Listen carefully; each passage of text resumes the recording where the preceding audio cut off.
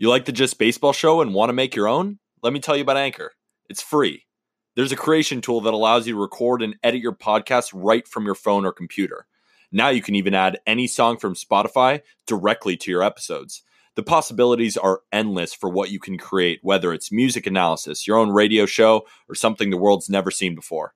Anchor will distribute your podcast for you so it can be heard on Spotify, Apple Podcasts, and much more.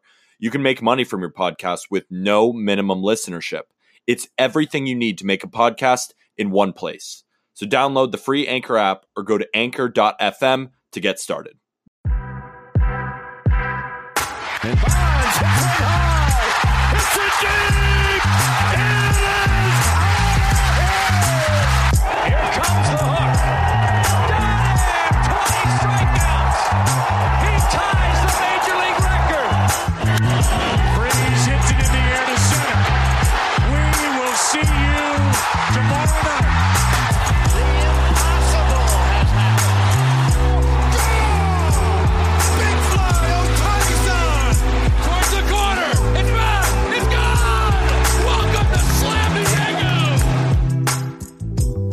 It's December 1st. It is CBA deadline day, which by the time this podcast is out, I am almost sure, Peter, that things are going to happen in terms of what we will see across the board with all these roster moves. It's been nuts. Biggest headline of the day, Peter. The Yankees tender a contract to Gary Sanchez. You knew I wasn't starting anywhere else. Just baseball show.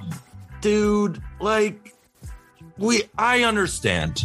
They tendered everybody. I get it. But we're just running it back with Gary. We're running it back. Gio Urshela, they're all back. We heard Wilson Contreras might be on the block. Nope. I thought you were going to say the biggest headline was the Javier Baez trade, and we were going to talk about that. But no, you got to just throw Gary Sanchez back into my life. Thank you. Just like the Yankees continue to do. Yep. But you know what? This is not a Yankee podcast. No. We're moving on. The Yankees. No, I did that. And I got to live with it. I did that. I started it on a Yankees note this time, but I was excited to do it this time.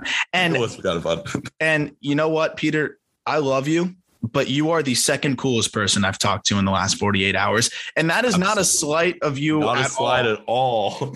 I got to talk to Jason Stark on Outside the Box with Jeff Conine, and dude, that was so cool. I mean, so cool. It is so cool to be able to talk to like my best friend and you know, two of my best friends and you and Jack every single day. And that's something I don't take for granted. But every once in a while, when you mix in just a legend like that, the most incredible thing is I feel like a lot of times you meet somebody that you idolize or look up to or whatever, and they're not the way that you think they are. I'm sure that happened to you big time in your job with the Yankees. I'm sure there were a bunch of good, but there's always going to be the negative too. Not everybody's going to be as Absolutely. good as they seem. He was even nicer and more down to earth and more kind than I thought he would ever be. And I had already heard nothing but great things about him. You know, Jeff had told me pleasure to work with, such a nice dude. And he was even nicer than that. Was there somebody for you? Like, did you have a person like that with, I think I know who you're going to say, but was there a person like that with the Yankees? I know you said Aaron Boone was super nice. Yeah. So I was on the field and I was a 20-year-old intern and I'm standing right next to the dugout and Aaron Boone walks up from the steps and I say, "What's up, Aaron? Like, have a good game today." Like, just like so nervous. And he points to me. He's like, "Thanks, man. What's your name?" And like comes up and talks to me. And I'm just standing there and he has like a 5-minute conversation with me. I'm like, you didn't have to do that. Not at all. But there's some guys who are just like that just and that's why, you know what, maybe selfishly, I'm always kind of going to be on Aaron Boone's side a little bit. Yeah, like maybe will I hold him accountable? Of course. And do we know exactly how much he's managing? Maybe not, but I know that he's a good dude. Yeah. And Jason Stark, I mean, everyone go watch that podcast episode on our YouTube, Just Baseball Media, or listen to it on audio Outside the Box with Jeff Conine and Arm.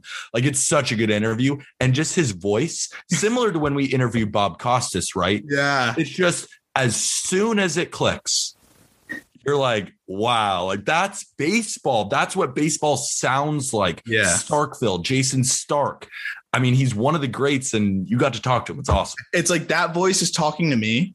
You know, I almost forgot to reply. You know, when I was listening to you guys on the Costas episode, I was like, I wonder if they almost forgot to reply because you're just so used to only listening to Costas. You don't talk to Costas. You just listen to Costas. And it's the same thing with Stark. I mean, I obviously read his work, but he's a big personality now too. You know, you see him on MLB Network, where you listen to his podcast on Starkville, which is also awesome. And like, I'm just used to him talking at me. So to be able to just have a conversation with him, and not to mention, I mean, Jeff was so awesome too, because they cross paths. I mean, they're talking about the Bartman game from Jeff's perspective on the field to, you know, Stark's perspective as a writer. And it's just things that like, I just never thought I would have that opportunity. So, you know, there's just the special thing here where I get to talk to my friends 3 times a week about baseball. And then just how we've been able to take that into talking to people we've idolized about baseball too, every once in a while sprinkled in there. And, you know, it's just one of those days where we're just like, wow. You know, and also, really you grateful. know, some of those media personalities, like there's a lot of good ones, but there's a lot of famous ones that aren't so good. No. That wouldn't necessarily drive that same amount of love for us. But, you know, we're not going to mention anything. No. But Stark tweeted us out like 4 times, man. And like, I know. Talk about that for a little bit. Yeah, so Stark, you know, I think he's usually he's not a complex Twitter guy. Like he fires out his articles, and you know what? He's got 600,000 freaking followers. That's all he needs to do. He pumps out the articles. But I think there was a lot going on. I think he was in a hurry, and he just the first tweet, I think there was a typo that he quote tweeted of our article. So then he deleted it. Then he put another tweet up, but forgot to quote tweet the article. So imagine Jason Stark and his 600,000 followers.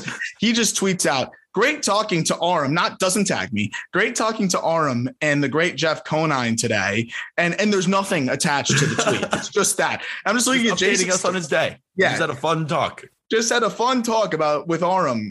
No last name, just Aram. You know, so I'm just like, this is crazy. You know, Jason Stark's just tweeting my name and whatever. He gave it another go and then tagged me and tweeted the article out. And just like the fact that he did that, like I wasn't going to ask him to do that. He tried. I'm not going to ask him. I'm like, hey, can you do it again? No shot. He was nice enough to tweet it once. So that was pretty cool. But yeah, I just wanted to mention that. I thought that was super awesome. I know you had that feeling when you got to interview Bob Costas, and this was similar to me, or for me, because, you know, I've had the opportunity to talk to players, and that's freaking cool too. But, you know, when you're aspiring like you and I are to be in a similar place to where he's at, and, you know, just seeing what he's accomplished, all the places he's been, and to still be so kind. You know, that's the thing is I really hope, and I expect you to be that way too. If we make it to that point in our lives, to be that way as well. And I thought that was a really cool lesson to learn as well, just because of how much that rubbed off on me. I mean, you know, like you change with more popularity. No, you should just get better at your job. That doesn't mean that you can like take it and like, oh, I'm better than this person, because at the end of the day, people care what's on the field. People don't necessarily care about my own personal personality. No. They want to know the information. So I'm never going to put myself above any of that and never say that I'm right 100% of the time. We're also not a group that says, oh, we are direct insider sources and everything we say is gold.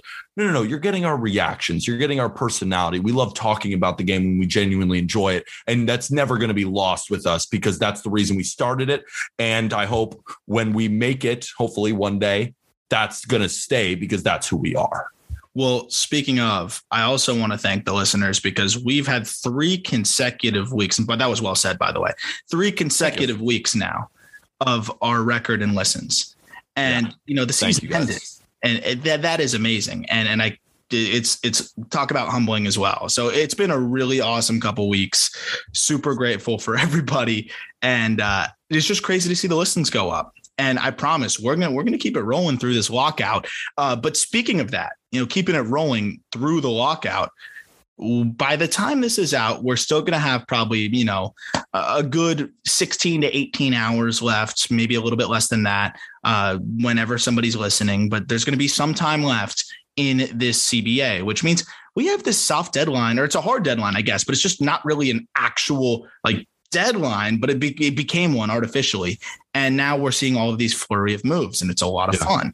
And it's really chaotic. And I honestly wish free agency was like this all the time. It's like the NBA. It's like the NFL. It's way, way better. The circumstances make it suck, because now we're going to have a stalemate in a month, or for a month in a couple days. But when we go into this final day here, do you think there's going to be a lot more moves to be made? Like, do you think that there's still a lot to be figured out? Because we're going to talk about some of the things that happened today. Javy Baez, landing a deal with the Tigers. The Marlins made another trade that I think is low-key a good one. We're going to talk about that. We'll talk about some of the tenders and non-tenders.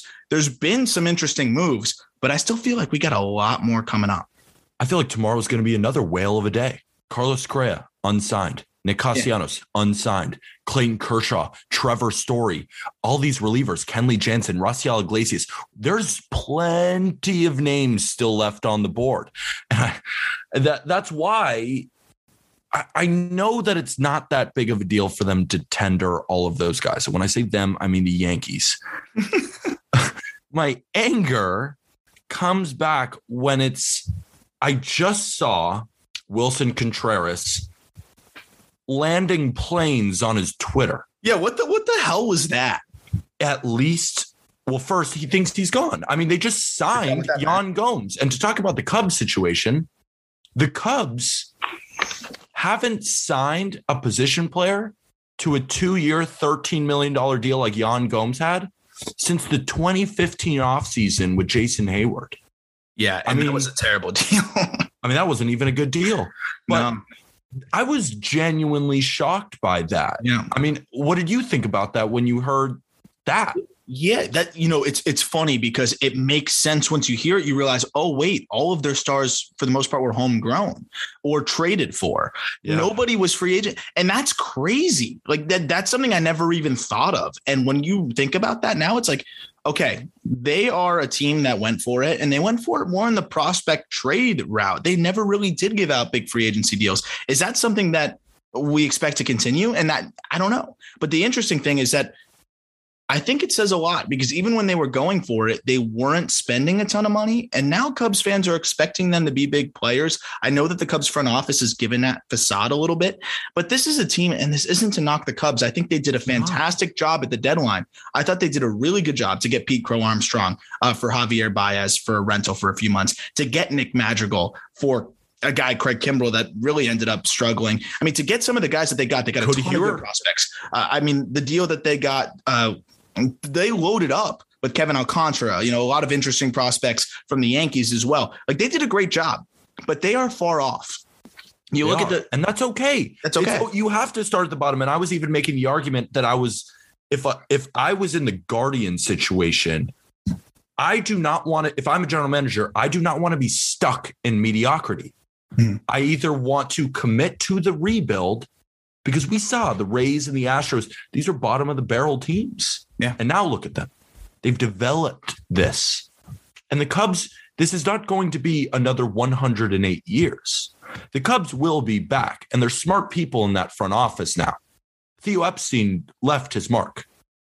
The Cubs will be back. But if I get another DM arm from a Cubs fan being like, why do you hate our team? I'm like, what? How? I love the Cubs. Telling you that it's the best idea for you guys not to spend $100 million to go get Chris Bryant. Because we were talking before the recording. Their lineup, you hit Chris Bryant third. It looks kind of sexy, but is he right behind, Swindell? Swindell is cool. Yeah. Rafael Ortega. Okay. I mean, I don't know. I don't know what to tell you. They're not that good. They're not. It's okay. The pitching, like who's pitching? Hendricks, Wade Miley. That was a good pickup. Good pickup. Okay. Good. Clint Frazier is an outfielder. If he can see the ball, it's a good start. He had those vision problems. That's a good start. I mean, the swing plays. This is the thing. It's like, what are we doing here? You just signed Yan Gomes to the biggest free agent deal since 2015. And when I say 2015, we're a month away from 2022. It's been a while. Yeah. But I don't need to keep freaking out about the Cubs. I just keep getting all this, like, it's the Cubs fans coming at me. I'm like, what? I didn't do anything. Yeah. I mean, look, we don't even know if Pat Wisdom's going to be what he was during that stretch. Like it would seem like very unsustainable. And we'll see how he looks. Madrigal's coming off of a big injury that, knocked him out for the entire season. It's fully torn hamstring. That's a big deal. I think he'll be okay, but I mean, that's a big deal. Hap supremely struggled, and we'll see if, what his situation is with them and if he's going to be a part of the team moving forward. It seems like Contreras is a big question mark too. And that's a big drop off from Contreras to Yan Gomes. I think Yan Gomes is a solid catcher, but Contreras, when it's all working for him, especially offensively, is one of the best catchers in baseball. So this is a team that's just not there yet. And I don't see why spending $100 million here or $100 million there makes sense. That being said, something else we were talking about before is we're hearing teams like the Rockies want to go for it. And we're hearing maybe the Cubs want to go for it. I don't get it. I don't get it, man. I do not get it.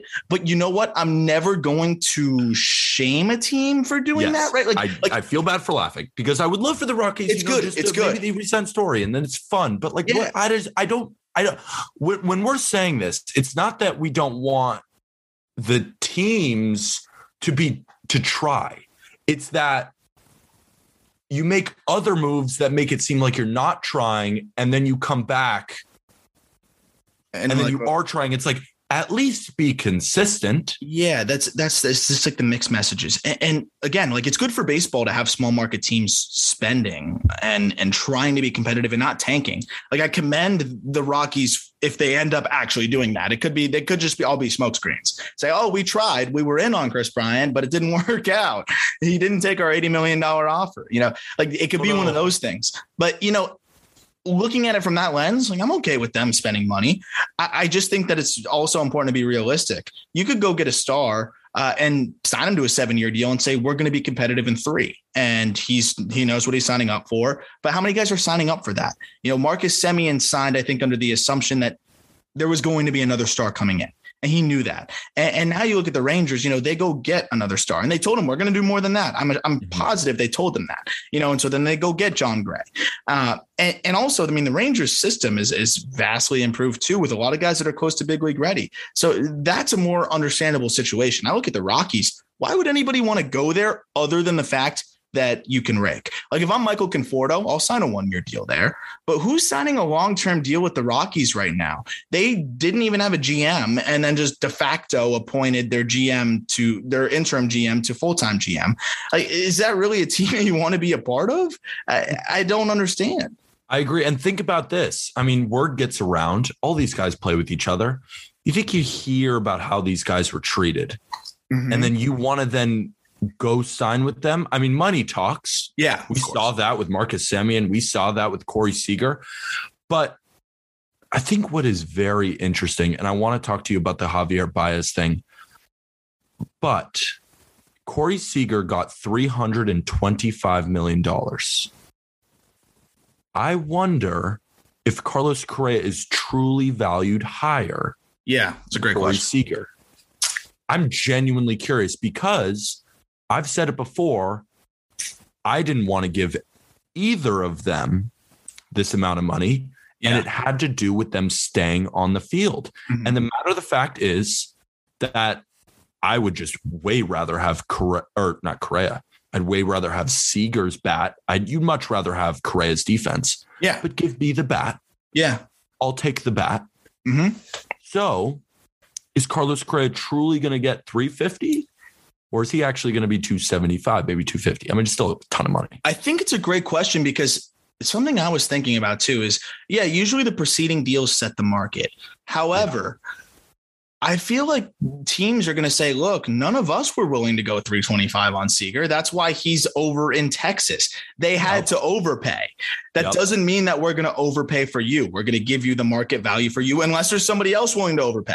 And I think that's going to be the thing. And I think the only team that was willing to overpay for anybody is the Rangers. And I'm not sure that there's going to be another team that's willing to do that. So I don't know if that makes Correa get more. Theoretically, it should. I just don't think that there's going to be a team willing to do that. I think the one team that was really willing to go above market value did it already. And now we're going to see Correa more, I think, either matching that deal or more towards the 300 range. That's my opinion. I could totally be wrong, but that's kind of what I was thinking. I was also waiting to talk to you about this too. Seager got 325. That's an interesting number because 300 comes before that. Who offered him 10 for 300? Who did? Someone had to have. There is no way they were bidding against themselves. Yeah. I don't even know who would offer him 10 for 300. You wouldn't, right? Yeah, that's steep. That is steep. That's a lot of money. That's a lot of money. 10 for 300 for a guy that missed, what was it? I sent the text the other night, 239 games since 2018. Is that what it was? It was something close to that. It was over 200 games. Yeah. That's a season and more. I mean, and I love Seager. I love Seager. We both love Seager. We're not trying to diminish Seager. It's like 10 years. It's a decade. You're signing up for a decade. He's going to be 38 years old, 37, 38 years old.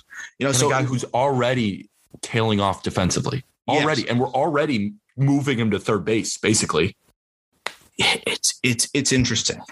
I still love it, just because it's fun as hell. It's fun as hell. The Texas Rangers have one of the best middle infields in baseball. Fuck it. Like, that's sick. Good. I like it. But like, yeah, it's nuts. And that was something I'm working on an article right now, and I was going to put it out today, and I realized I was like, why don't I just wait and do them all in one article? I wanted to grade all of the big moves from the last, 72 hours plus. And I'm thinking about it. I'm like, okay, how do you give anything other than an A for Marcus Semien and Corey Seager? Because at the end of the day, you got two of the better players in baseball. We're talking about two top 20 players in baseball on your team that you didn't have otherwise. I think that that makes it automatically better than a B plus, but you can't give it an A plus, right? Because at the end of the day, there is an inherent risk here. You have both players under contract very expensively until they're 37 and 38 years old. Like, that has to factor in a little bit. So I was like, is A minus, I guess, right? Like, is that what it is? Because if you give Seager 7 years, it's an A plus, right? But 10 years is a lot. Like, that is a large commitment to a player who has missed almost 2 full seasons over the last 3.5, right? Like, is an A minus what you would give that? I know it's all arbitrary, but it's just like, that was a weird thought process for me. Can I admit something? I either have valued the entire market wrong, or I don't even like any of the contracts. I know. I've noticed you continuously say too much money. I don't like Javy. I don't like the 6 years, 140. I think it was too much. I mean, I predicted these contracts because I thought that's what they were going to get valued at. I predicted 5 for 100 for Gausman, but that's like more reasonable. 5 for 110 for Ray, and they were very similar to that. But I wouldn't have given that much money for him. For Ray, I wouldn't have given that much money for Gausman. I wouldn't have given Javy that contract. Neither would I have given Seager. I love Semien, but 7 for 175 is a lot. That may work out. That's the one where I'm like, all right, that one's not too bad. Contract. No, that one's not too bad. That one could have been like, I'd rather go 6. I'd rather go 6, but that's a Texas Rangers. You got to convince them, go 7. And if I could be completely honest with you, I didn't love the Barrios signing either. I thought it was a little bit too much. I did. But you know what's the one I liked? Sandy Alcantara 5. Yeah, you loved it. You can't not like that one. Sick. You can't not like that one. That one's insane. Not like that one. Great deal. And it was the big reason why the Marlins were able to get him for it was 5 years, $56 million was that nobody ever signs pitchers to pre-arbitration deals like that. Like he still has 3 years. Martinez. Yeah. So, I mean, that is a huge, huge thing. And people are like, oh, how did they get him so cheap? 3 years pre-arb. Like that's crazy. He has now financial security, and the Marlins have a $21 million option on the back end. So it's perfect for both sides. But I want to talk about Baez because I think he's so risky, obviously. But at the end of the day, 6 years, 140 isn't the worst thing in the world. I'd rather go like 40 years on Baez, but they had to do it, did the Tigers. I just think if you're making one splash like that, I want it to be a splash on a player that I know is going to play pretty close to his potential as long as he's on the field, right? Like I want the question to be health, as crazy as that sounds. I don't want the question to be like consistency and ability. And I feel like, Javy was great as a Met. I am a little bit worried that he could, just fall in between. I don't think he's going to be as bad as he was in the beginning of the season with the Cubs, but if he falls between where he was as a Met and where he was as a Tiger, or not Tiger, excuse me, where he was as a Cub last year, like that's not worth it. And I wonder where he's at there. I will say, though, I really commend the Tigers for making a big move because they have the young core. They overachieved last year. And now this is a fun team, man. You got Baddoo. You got Baddoo. You've got Javy Baez. You've got Candelario, Jonathan Schoop. You've got Spencer Torkelson. They went and got Tucker Barnhart. They've got Eric Haas, who I thought was interesting off the bench and can kind of do a little bit of everything. They've got Riley Green in the pipeline, Miggy Cabrera, who can be good in certain roles, and he's still Miggy. Robbie Grossman's a sneaky good player. Like this is a sneaky good team. They've got a young rotation that's interesting. They went and got Eduardo, who, I think is actually going to have the XFIP kick in that ballpark. I think he will. Yeah. So, this is an interesting team. I think that they were trying to stay under 200. And, he was kind of that sweet spot, right? Like, who else are you getting that's an impact player at 140? Semien maybe, and that's it, right? Can I say something? I wish the Tigers had gotten Semien for this reason. I wish, first of all, this is a young core of players. I know that they still have Miguel Cabrera in there, but they really need a veteran everyday leader to lead the charge. Marcus Semien is a guy who plays every single day. And first of all, is just a better player than Javier Baez. Yeah. Javier Baez is booing his own fans. Is there going to be a point where you're bringing up the Spencer Torkelsons, you're bringing up the Riley Greens, and you need a leader to show those guys how to play? Because we all know that baseball is an absolute grind. There are very few players that can jump in and immediately learn it like nobody's business. Juan Soto is like one of them. Even Vladimir Guerrero Jr. had to deal with a weight problem, and then he finally launched off. And who was on his team? Marcus Semien. Am I giving Marcus Semien all the credit for Vladimir Guerrero Jr.? Prove Vladdy on the treadmill. Yeah, obviously not. But what I'm saying is you put Javy Baez into the Tigers locker room, and we can talk about his play all day. I just think he strikes out too much. I don't think he's the defender that people say. But past that, is he a guy that guys are going to rally behind and say Javier Baez is the leader of the Detroit Tigers? Because I think that's what they were looking for when they were searching for the $100 to $200 million man. Why didn't they just give 7 to 180 to Semien? That $40 million could not only be better on the field, but it could be better long-term for the Torkelsons and the Riley Greens and the Dylan Dinglers and all these guys. I totally agree. I think you make an excellent point because, and I don't think Javi's like, I don't think he's not a cancer, right? I think no, I'm not calling. No, I'm not.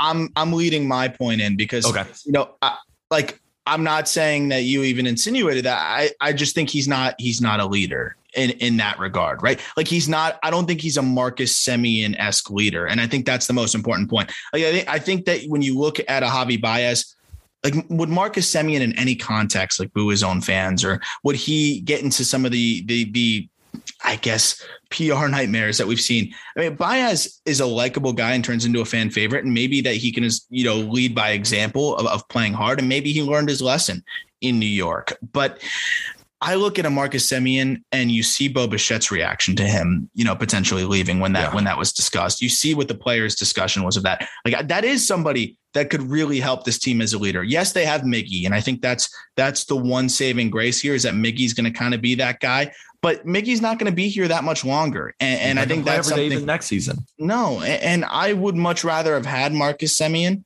I wonder if it was a matter of interest for Semien and just not wanting to go there. That could have been a part of it. I will say Baez was great down the stretch. And we have to give credit, and we did. We did give credit where credit's due. 138 WRC plus over his last 180 plate appearances, 8 home runs, 28% K rate, 7% walk rate, which is well above his average. But that's a good stretch where maybe he was seeing the ball well. The thing that scares me a ton is that, you know what? He didn't do that much of that over even his entire career. Like he's had great years. But even when we look at it as a whole, I mean, he's only had one season with a F WAR over 5. Marcus Semien had an F WAR almost at 7. Was a 6.6 last year. They're not in the same ballpark, in my opinion. No, they aren't. And for that much money, that's why I don't sometimes get it. Yeah, unless it was a Semien thing. Right? Could have been a Semien. Like I just really want to go to Texas. Yeah. It can't have been that, Aram. No way. What if he hates the Midwest? Wanted to go to Texas. What if he hates the cold? I don't know. But I mean, that's the crazy thing is like, listen to these WRC pluses for Javy Baez since 2015. At 2015, he only played 28 games. So 2016, 94, then 98, then 131, 112, 55, and then 116 last year. And just to repeat, 100 WRC plus is perfectly major league average. Every percentage point above is how many percentage point above major league average. And then obviously the same as below. So 6% and so he's below like, average. I mean, you said it yourself. Yeah, 6% below average, 2% below average, 31% above average, 12% above average, 50% or 45% below average, and then 16% above average. Great finish to the year. But is that enough for me to be encouraged to give 6 years? The answer is no. But again, I'm happy that the Tigers are making a move, are making impactful decisions. Javy Baez makes this team better. Yes. That's something that no one's going to, neither of us are going to debate. He makes this team more exciting. Absolutely. And that's also important. He's going to sell more tickets. Absolutely. He's going to bring Detroit fans, and Detroit is a great sports town and actually a great baseball town, but they have just not had a competitive product out there for so long. It just hasn't been fair to them. So even if Javy is volatile, he is going to put butts in the seats, and that is good for baseball as a whole too. But if we're talking about just from a winning perspective, I don't know if this was the best move, but if they're willing to shell out the money, then they're willing to shell out the money. Let's see what else they do and if they make any other impact moves. But it seemed like to me, the other options fell through and they just went with the de facto, like, hey, we got to make a splash. Let's just do Javy. And that's where I'm not a huge fan of it. And we've talked a ton about how you and I will probably talk post-recording just more about this Javier Baez deal, because I still find him one of the most fascinating players in baseball. Fascinating because he's so polarizing, but someone who's, there's some players who aren't that polarizing, but it still matters. Richard Rodriguez was non-tendered by the Braves. I mean, what a fall from grace. This guy was one of the go-to reliever arms at the deadline, and now he's being non-tendered. That is why, okay, I want to ask you this. And Jack, I hope you're listening because it was our first argument. Kendall Graveman signed with the White Sox. Yeah. And the White Sox continually give more and more money to this bullpen. And they are dismissing the fact that Lucas Giolito has not made that leap into ace yet. Lance Lynn most likely will take a step back. If the old Lance Lynn, who's a year older than he was, 35, 36 years old, right? How old is Lance Lynn at this point? I think he might be going on 37, dude. And he's only throwing fastballs. Maybe he proves everyone wrong. No, I'm so wrong. I was so wrong. He's 34, but he's 34. Okay, that's not. Well, he'll be 35 by season start.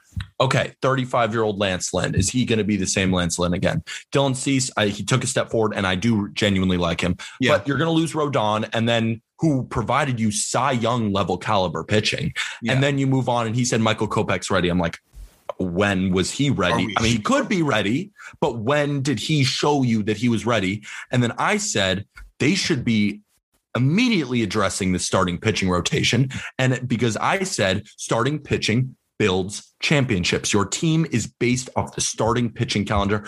I mean, not gambling advice, but we're on it every single day. And we know that you have the better starting pitcher, you are more likely to win. You have Jacob deGrom, you're more likely to win game one. That matters. The bullpen, you can have a great bullpen. And sometimes, momentum comes your way. Those Royals teams, sometimes these Yankees, but it's built on starting pitching. Yeah. Do you agree or do you disagree? I mean, dude, that's the one thing Jeff always says on the podcast. He's like, for a team to be successful, you've got to have those three. Obviously, you have to be 5 deep, but you have to have the 3 horses. Yeah. Excuse me. You've got to have the 3 horses because that's what you can count on, especially when you go into a 7-game series, but also just throughout the season, just knowing at least more than half of your rotation gives you an advantage. So more than half the time you have the advantage. And that's kind of what you have to have. And, the White Sox are a good ball club, obviously have a ton of talent, but I really did want to see them go get an arm. Maybe they will, but I do think they have a lot of faith in their guys they already have. Clearly Crochet is never leaving the bullpen. At least that's what it seems like to me. Kopech, I think he can be a great starter, but they haven't really rolled him out there. And we don't know what he's going to be. So if he struggles, then what? Exactly. I would have liked to have seen them get a Marcus Stroman or something like that. And on the reliever side, we see the volatility. Kendall Graveman, I think, was fantastic. Obviously, he was one of the best relievers in baseball last year, but it's a volatile spot. And he wasn't that great a couple years ago and reinvented himself. And we'll see. Richard Rodriguez went from one of the more coveted relievers and one of the nastiest, not even nasty. He only throws a fastball. That's the craziest part. He only throws like a low 90s fastball. He was one of the most unhittable guys for a stretch to legitimately hitting a fat wall and not even being a part of the postseason roster and not getting tendered a contract. Like that shows you the volatility of the reliever position. Why are we making that a priority in free agency? I want somebody incredibly established if I'm going to spend big money. Liam Hendricks, I'm okay with that. That's Liam freaking Hendricks. I think Graveman will be fine. I think he'll be really good. I have a question for you. Would you be surprised if Liam Hendricks took a big step back next year and blew up and wasn't that good? I mean, I wouldn't be shocked. I wouldn't be shocked. It would be like... Kirby Yates, for example, just signed with the Braves. He was a guy who just was electric. Then he got hurt, and now he's, on the cheap. That's what sometimes relievers are. That's why I've watched all the big deals, and then I'm looking at the Yankees bullpen. I'm looking at all these bullpens, and I'm like, the best relievers are the guys making $2 million a year. The Joely Rodriguez's, the Wandy Peraltas, the Clay Holmes, the Jonathan Loaizagas, not the Chapmans, not the Britons. Even Kenley, man. Look at Kenley. He was great this year because he figured it out again. But it was any Dodger fan, they're terrified. They were terrified to watch him. Yeah, roller coaster. And that was a guy that was as consistent as anybody and is on his track to potentially being a Hall of Famer. And it was the best relievers of our kind of decade. I mean, Kenley Jansen. Absolutely. Roller coaster. Also, one thing about the Dodgers does make me kind of happy because, Dustin, one of my boys, big Dodger fan. I love getting in his grill. The only thing the Dodgers have done, Andrew Heaney, Daniel Hudson. 15 million. That's it. But I'm terrified of something. Max Muncy tore his UCL, and the Dodgers have money. Are they going to steal Freddie? Dude, that would make me so upset. I would and they were Freddie saying needs to be in Atlanta. Freddie, I was like, all right, I know I'm a Yankee fan. Freddie should not leave the Braves. That's like Jeter leaving the Yankees or one of these main staple guys that you got to ride. Like he should just be a Brave. Like give him whatever he wants and just keep him in Atlanta. I don't even want him. Give me Matt Olson instead.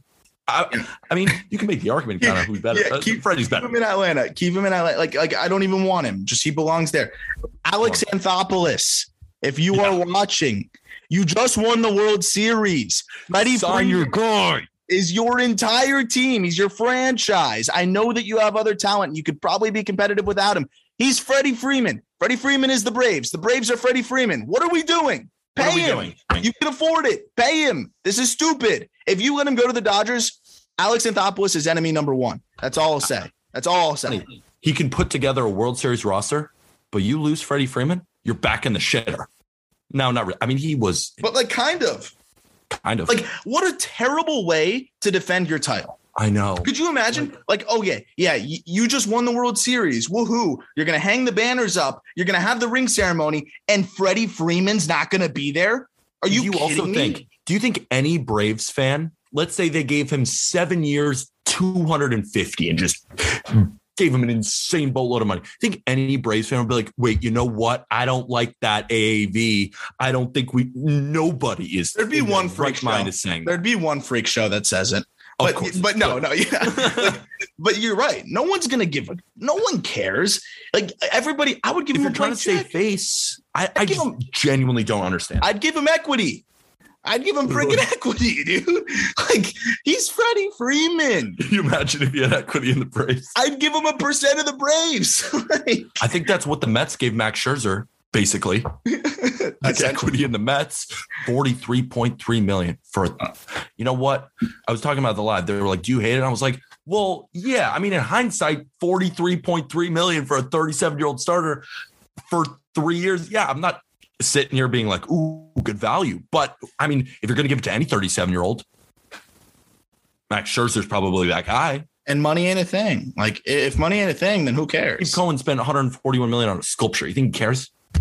The rounding error for him. That's more than Starling Marte. That sculpture is more than Starling Marte. Like and Canna. Twice as much. And Escobar.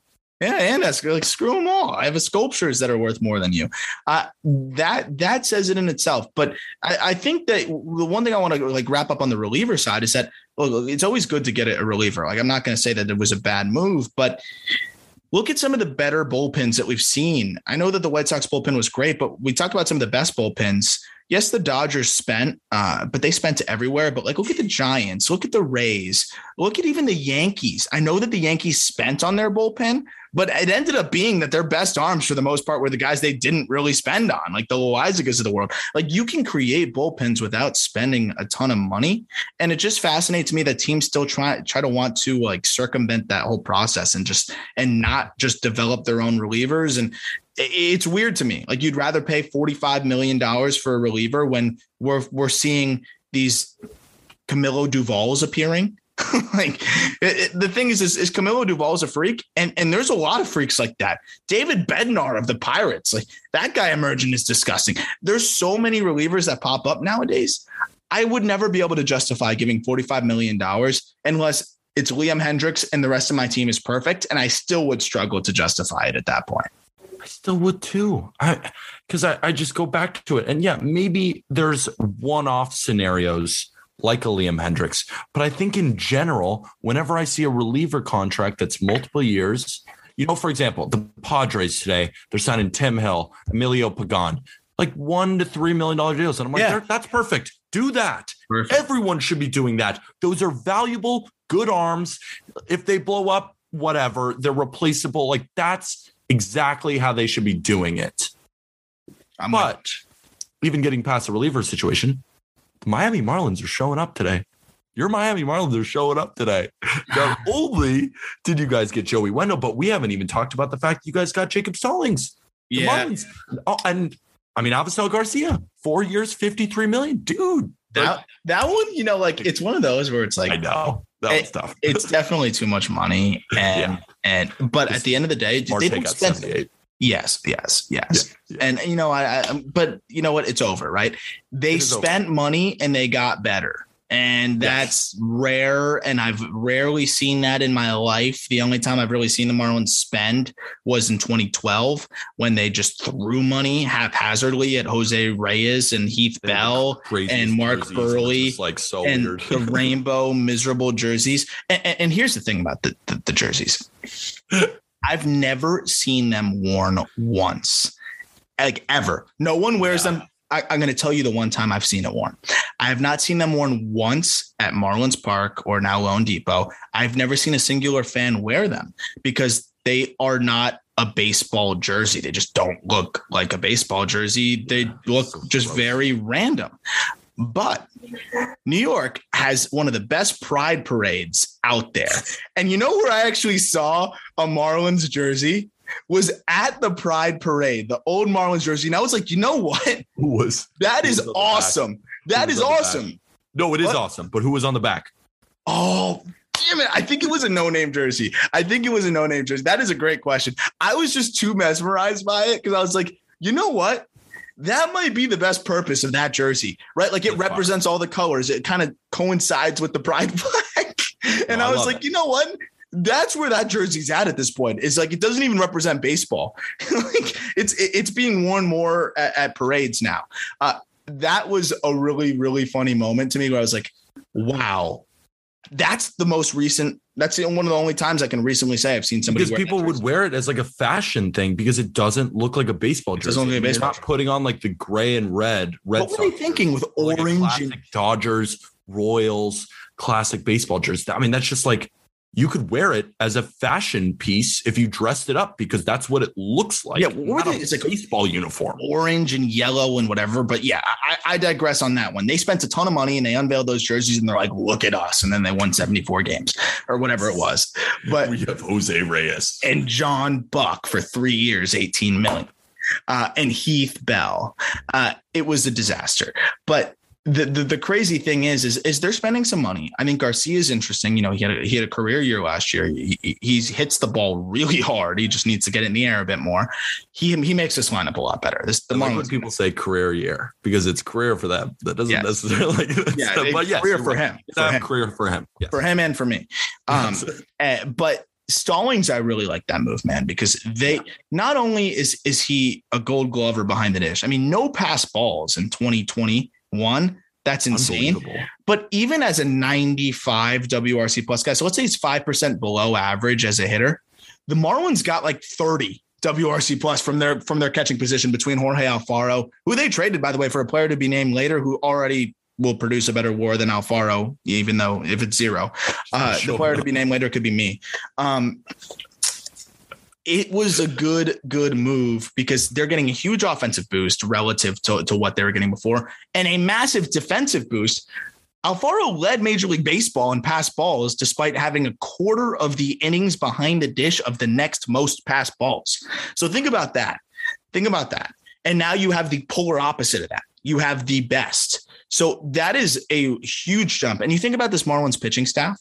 That's what I was going to say. It's not just his defense. It's the way he's going to help the Trevor Rogers, the Alcantaras, the Pablo Lopez. He's stealing strikes for those guys. Exactly. And that means a lot because they were already, we made the bet at the beginning of the season that they were going to be a top 10 team in terms of ERA. I don't know exactly where they finished, but what we both do know is that it's next season, it's looking increasingly more like it's going to look like that again.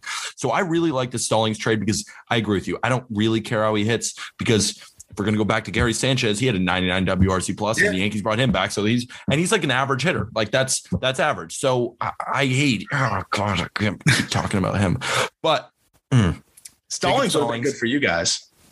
I would have loved Jacob Stallings. I would have loved Wilson Contreras. I would have loved Tucker Barnhart. I told this on the podcast. I would have preferred Barnhart. Yeah, lefty hitter and good defender. Want someone who's trying to catch behind the plate. He does a good job. And then Higgy tries, but he can't hit. Yeah.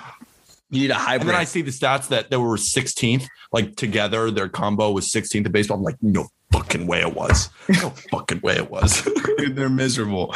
Yeah. It's so we'll see. I could see maybe a deadline move that could be that, or like it's a season move at some point where they do something, but that's a fascinating storyline for them. But the last thing I want to ask you about on my Marlins front then is, familiar foe for you, Joey Wendell.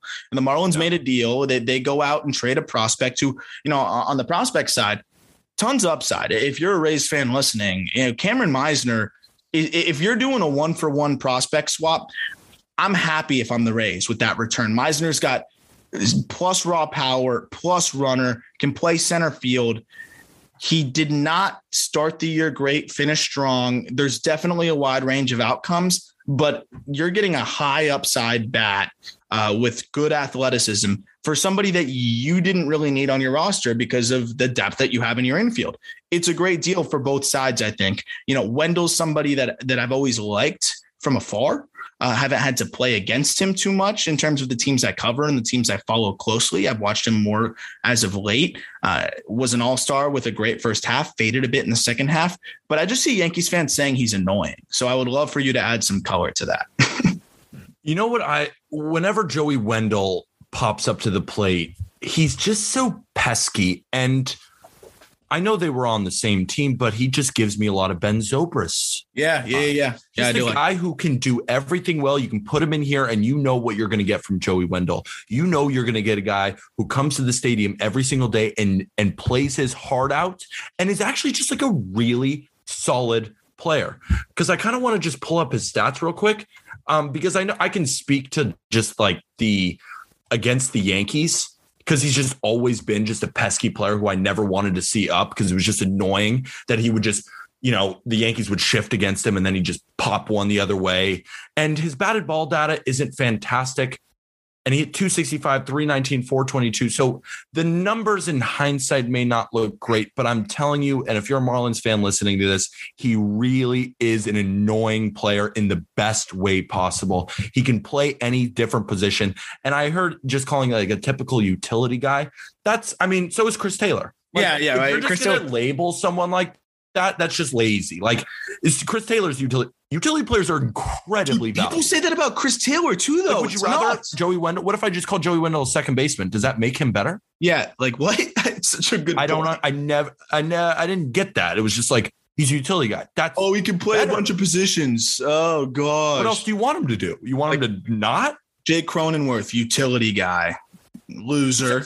And Cronenworth's awesome. Chris Bryant, like utility guy. Yeah. Just call Chris Bryant a utility guy, and that's somewhat of a demeaning term. We got to put that out of the brains of people that utility guy is demeaning. If better. if Wendell's stuck at just second base, he's an above average second baseman. He's a superb Gold Glove caliber defender with good bat to ball skills. Like he'd be an above average, really solid second baseman. Now you pair it with the fact that he's a plus defender at third. He can play all over the diamond. He can play left. He can play right. And people look at, he's one of those guys where I'm ignoring the Savant page because like you point out, he just like plays pepper with the ball. He's not going to absolutely light the world on fire with his exit velos and expected batting average, but he knows how to just get hits. He knows how to make it happen. Like, look at his spray chart. I mean, it's gorgeous. It's everywhere on the field. That's what I was saying about just like the poking the ball the other way or doing a job. Like that's not what comes up in the stat sheet when there's a runner on second and he grounds out to the second baseman with less than 2 outs, moving the guy over to third instead of another player just striking out. Like that doesn't show up, and that's the player you're getting, and that's valuable in today's game. And you know what the Marlins usually did in that situation? It would be strike out and then get picked off at second. And I'm not just saying that because it's like, oh, everyone's doomsday about the team that they're closest to. The Marlins led the league in pickoffs by double, and they struck out as much as everybody. So yes. So they need guys like that. Like they had twice as many pickoffs as the next worst team. And we know how they did in the batter's box. They need guys like this. They need ball players. And I'm okay with that. Like he's going to be taking at bats that were had by Joe Panic. That says everything you need to know. So I like the move. Is Meisner a bit of a steep price? Yes. But I think that the Marlins didn't want to give up one of their pitchers in a deal like this. And I think they're looking to package those pitchers for a larger deal. And that's something that we're probably going to see in the next 24. I still do expect the Marlins to make a big deal from what I'm hearing. If it doesn't happen, I think it's going to happen on the other side of the break, but I think they want to do it before the end of this CBA. I like the move. I'm glad you like the move. The Marlins are an improved team. I'm not saying they're making the playoffs, but you know what? This is a much more competitive team. And again, what I really like in the trend that I'm seeing across baseball is that the smaller market teams are going for it, Peter. And this is good. This is good. It shouldn't just be the Yankees. It shouldn't just be the Dodgers. It should be happening across the board because fans across the country deserve to be spoiled the way you are. It's never going to be exactly like the Yankees or the Dodgers, but fans should be able to get a little taste of it. Like we might not love the Javy Baez signing, but you know how many kids in Detroit are so pumped right now that they have a recognizable star and a jersey to go get. That is something that you can't really put a value on. It's more than the $140 million that you put on there. And I think that's something that I'm really happy to see across baseball right now. I don't know what it is. I don't know if it's owners putting up a little smoke screen ahead of the CBA, but it is good to see these teams, the Mariners, spending money. There's teams that I'm not used to, even the Blue Jays. I know they're really good and they're going for it now, but I'm not used to seeing them spend money either. This is really cool stuff. The Rangers have spent $1 billion. Like this is great for baseball. And I feel like the sport, I know we're going into a lockout, but that aside, I feel like parity wise, the sport's in a pretty good spot. I agree. I totally agree. And just to speak again to the small markets, they're not done. No. Rangers are not done. I still think that it's between them and the Dodgers for Clayton Kershaw. Trevor Story and Chris Bryant have both been linked to the Mariners. Like this it's not done. And that's what's so exciting because we're going to see again tomorrow. We're basically just doing this entire week free agency recap. And then next week, we're going to break into the lockout stuff, tell you everything you need to know, what the owners are doing. We're going to keep you updated on there. So stay tuned. We're going to be pumping out TikToks. I think I've made like 12 in the past 2 days because I keep seeing new shit. I'm like, I got to talk about it or something. And we're getting so many questions. And feel free. DM us on Twitter at JustBBMedia. My personal Twitter is at PeterApple23. That's at ArmLayton8. I'm just on my phone all day because I'm addicted to this stuff. I go live every single day at 5 p.m. Eastern. Those have been getting nuts. We're just talking baseball and make us your home because I was just watching, like I saw a tweet and then I turned on MLB Network and during one of the most exciting times in the offseason, maybe in the past decade, they have a rerun of like an old movie. And I'm like, Bull Durham. Yeah. I'm like, the Rangers just spent Bezos money and we're running Bull Durham for the third time this week. Like it's crazy, but that's what we're here for. And we're going to be here the rest of the way. Peter, the lives have been popping, right? So definitely go check out the TikTok lives. Even if you're like, Eastern. Even if you're one of those people that's like, oh, I don't use TikTok. Just join the 5 p.m. Eastern TikTok lives and talk to Peter, or you know how many occasionally myself. 7, 8, 5, 2, 3, 4. Yeah, 5, who 8. gives a shit? Just as I'm answering questions about the Cardinals. Like first of all, Marcus Stroman's going to be a Cardinal. I'll say it right now. I've been fighting on that. If he's not a Cardinal, I was wrong. But like, he's going to outperform. He's going to I'm trying to figure him out, which is going to outperform the XFIP so hard if he's a Cardinal. So hard. Analytics guys are going to be so confused. They're going to pick it so well behind him. It's going to be nuts. It's not fair. He's not actually good. It's like, he's not actually good. They're defending well. Yeah, it's going to be interesting. But we will have a ton to discuss upon midnight tomorrow, and I'm excited. We got a lot of fun things coming up and a lot more prospect rankings, especially during the lockout as well, and some fun interviews coming up over the next few weeks. Also, Peter, you kind of gave the whole primer. I'm going to have an article coming up very soon with my grades on all the moves around the time you're listening to this podcast. It should be pretty close to finished. A lot of good pieces coming out on Just Baseball until all the pieces are done. Yeah, exactly. A lot of good pieces coming out over the next couple of days. I've been looking over at the dashboard, and we've got some good things cooking up. So any last words, Peter? Brian Cashman, when things get quiet, generally he makes big moves. But the fact of the matter is, Lucas Litke is a Yankee, which I'm fired up about. I do love a good Lucas Litke. But Jose Peraza was your other signing. And I didn't even realize that he played shortstop, thought he was a second baseman, and our boy Ryan Fickelstein corrected me. But Brian, if you don't make a splash and you're one of my favorite people on earth, you might lose your job.